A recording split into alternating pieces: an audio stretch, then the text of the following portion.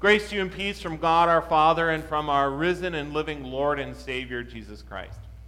God's word that we read this morning is from the 33rd chapter of Genesis, verses 1 through 4, and also then 13 to 20. A brief reminder for some of you, maybe it's been a while since you were in Bible history. Last week we heard about Rebekah, who was called by God and went and married a man she never met, Isaac. And they had twins, Jacob and Esau. Jacob spent most of his life deceiving and tricking people to get what he wanted. He tricked his brother out of his birthright, and his brother was so angry he vowed to kill him, so Jacob ran away, went to his uncle Laban, worked for his uncle Laban for a while, was married, had a bunch of kids, came back. And that's where we pick up the account this morning. Jacob is coming back, and he's afraid of what's going to happen when he sees his brother Esau again, the one who had vowed to kill him, right? So he spends the night in prayer with God and receives God's assurance and promise that he will be with him. And we continue then in chapter 33 the next morning. Now Jacob lifted his eyes and looked, and there Esau was coming, and with him were 400 men. So he divided the children among Leah, Rachel, and the two maidservants. And he put the maidservants and their children in front, Leah and her children behind, and Rachel and Joseph last. Then he crossed over before them and bowed himself to the ground 7 times until he came near to his brother. But Esau ran to meet him and embraced him, and he fell on his neck and kissed him, and they wept. But Jacob said to him, "My Lord knows that the children are weak, and the flocks and the herds which are nursing are with me. And if the men should drive them hard, one day all the flock will die. Please let my Lord go on ahead before his servant, and I will lead on slowly at a pace which the livestock that go before me and the children are able to endure." And Esau said, "Now let me leave with you some of the people who are with me." But he said, "What need is there?" So Esau returned that day on his way to Seir. And Jacob journeyed to Succoth, built himself a house, and made booths for his livestock. Then Jacob came safely to the city of Shechem, which is in the land of Canaan, when he came from Padan Aram, and he pitched his tent before the city. And he bought the parcel of land where he had pitched his tent from the children of Hamor, Shechem's father, for 100 pieces of money. Then he erected an altar there, and he called it El Elohe Israel. So far the word of the Lord. Sanctify us by your truth, O Lord. Your word is truth. Amen.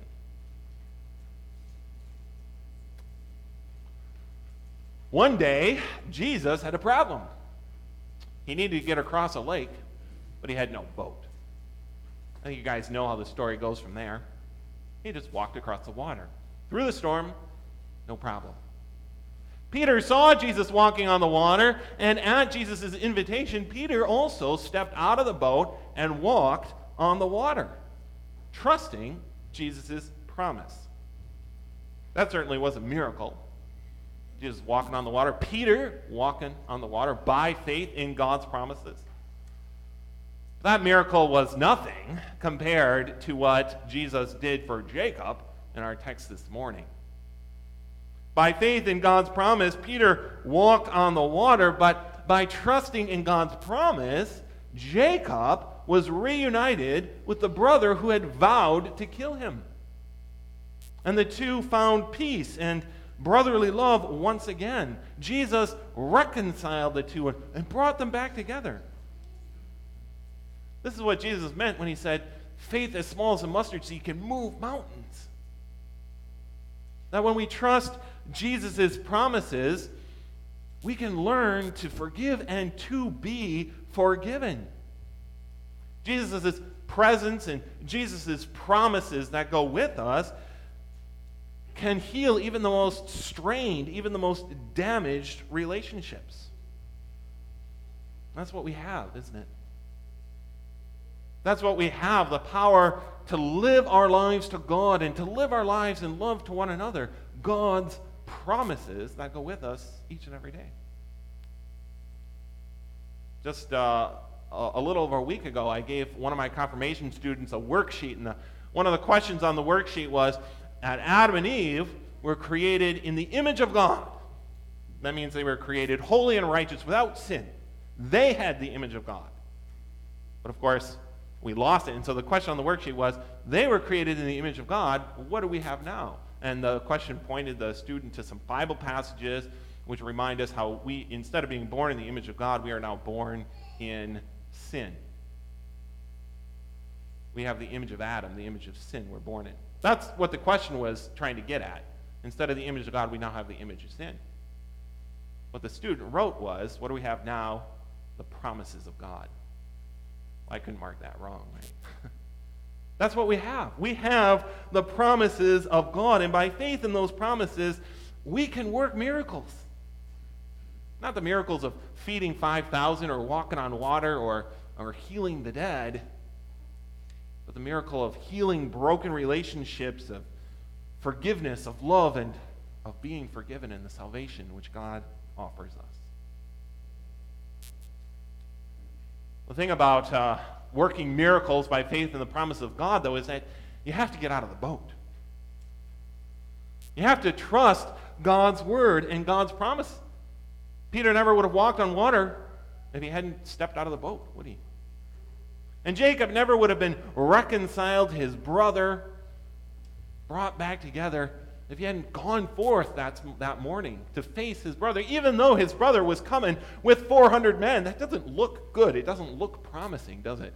When a brother who vowed to kill you is coming to meet you with 400 men.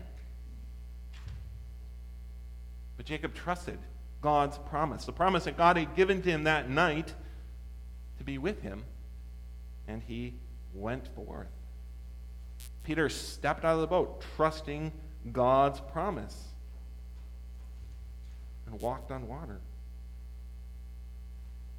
God can heal the most broken relationships, the biggest problems that we have, emotionally, spiritually. God can fix them. But it starts by trusting God's promise. It's stepping out of the boat. Sometimes that means coming to your pastor and saying we're having trouble in our marriage. That's kind of scary. Sometimes it means coming and saying I have a problem with something else. Sometimes it means trusting God in other areas. Stepping out of the boat doesn't mean that we step off a cliff just to see if God's angels will really lift us up before we hit the ground. That would be tempting the Lord God. Stepping out of the boat means that when we know it's God's will, when God says to us, yes, go ahead, Peter. Or he says to Jacob, I will keep you, I will protect you. We go forth, even when it doesn't look good. You know, from Peter's perspective, the boat was the safe place, right? And the water, the storm, the sea, the dangerous place to step. From Peter's perspective, he was safe where he was. That's the smart thing to do. But he wasn't stepping out of the boat into a raging sea. He was stepping out of the boat onto God's promises. And there's no safer place to be, no matter what it might look like from the outside.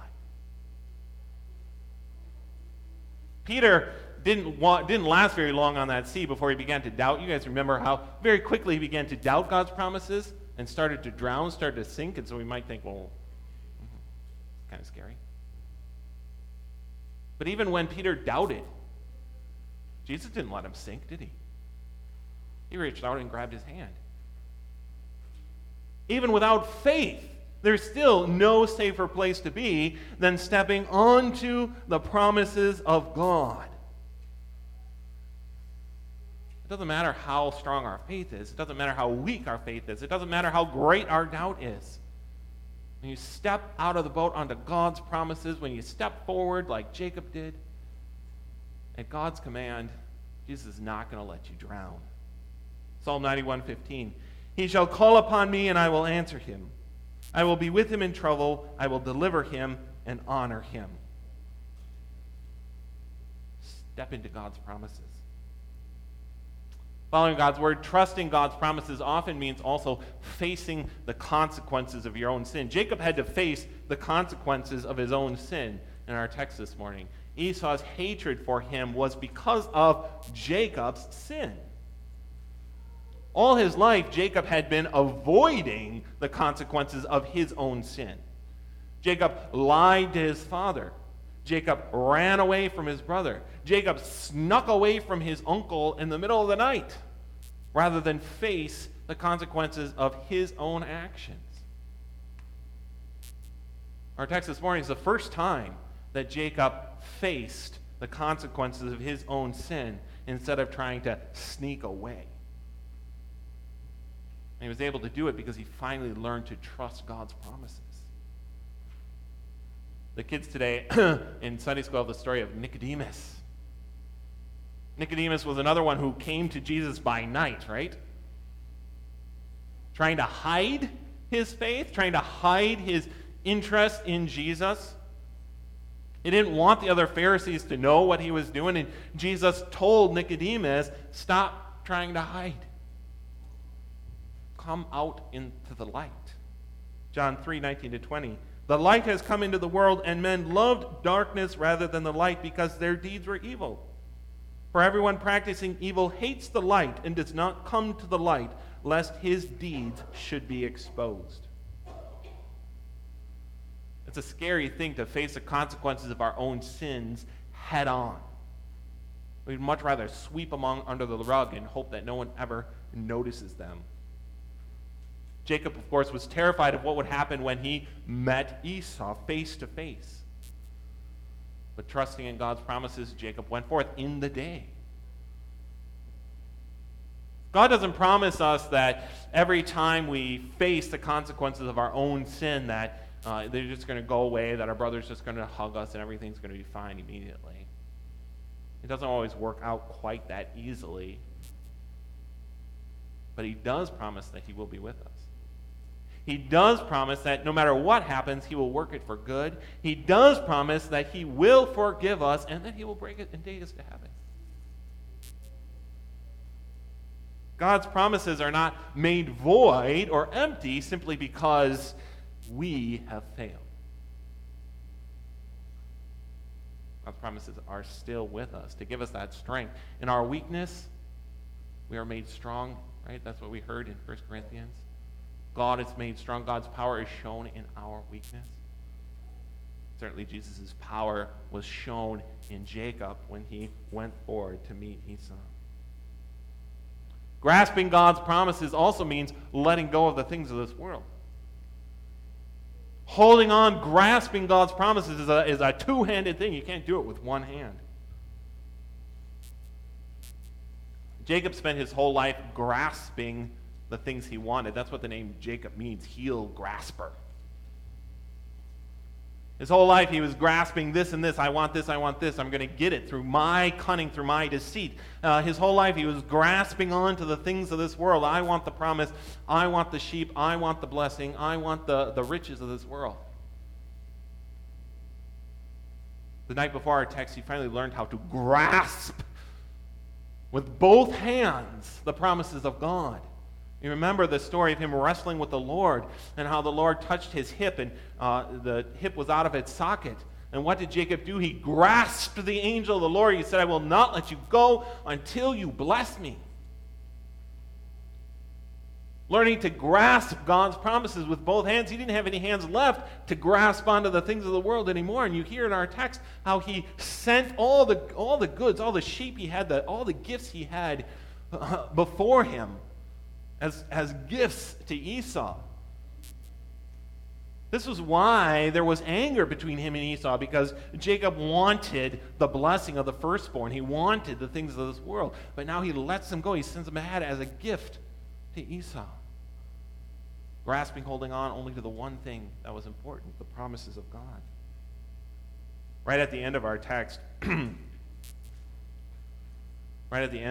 very last verse of our text, Jacob builds an altar, and he names it El Elohei Israel.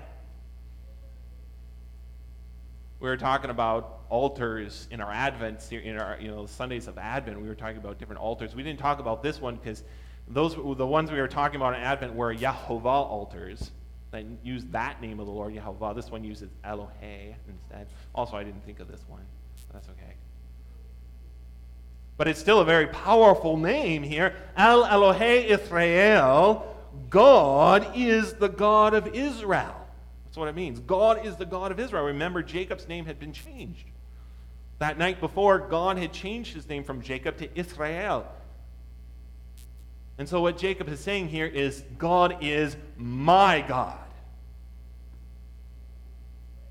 Before this point in Genesis, his whole life, Jacob is older now. In his whole life, he had always referred to God as the God of Abraham, the God of Isaac, the God of my fathers, never my God.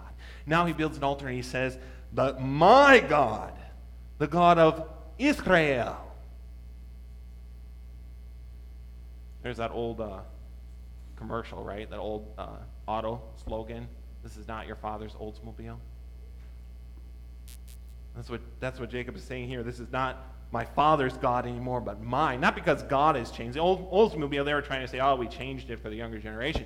But God is our God, not because God has changed, but because we have learned to grasp those promises to ourselves. Every generation has to learn that, don't they? Every generation has to learn to make God my God, to grasp God's promises to ourselves. All that we have now. All that we have in this simple world. We've lost the image of God. We've lost the paradise that God created for us. All that we have left in this world are the promises of God. But if we learn to grasp them, like Jacob, by faith, we can move mountains. We can heal the deepest rifts between people. We can forgive and be forgiven, washed in the blood of Christ Jesus. The writer to Hebrew reminds us that they, through faith, subdued kingdoms, worked righteousness, obtained promises, stopped the mouths of lions, quenched fire, escaped the edge of the sword, out of weakness were made strong. Therefore, let us look unto Jesus, the author and finisher of our faith. For the joy that was set before him endured the cross, despising the shame, and has sat down at the right hand of the throne of God. When we learn to trust God's promises, when we learn to grasp them and make them ours by faith, make God our God, to step out of the boat knowing that the safest place we can be is standing on God's promises, we can do the impossible. Even reconciliation with a brother who has vowed to kill us. God promises us, Zechariah 13:9, I will bring them through the fire. I will refine them as silver is refined. I will test them as gold is tested. They will call on my name, and I will answer them, and I will say, this is my people. And each one of them will say, the Lord is my God. Amen.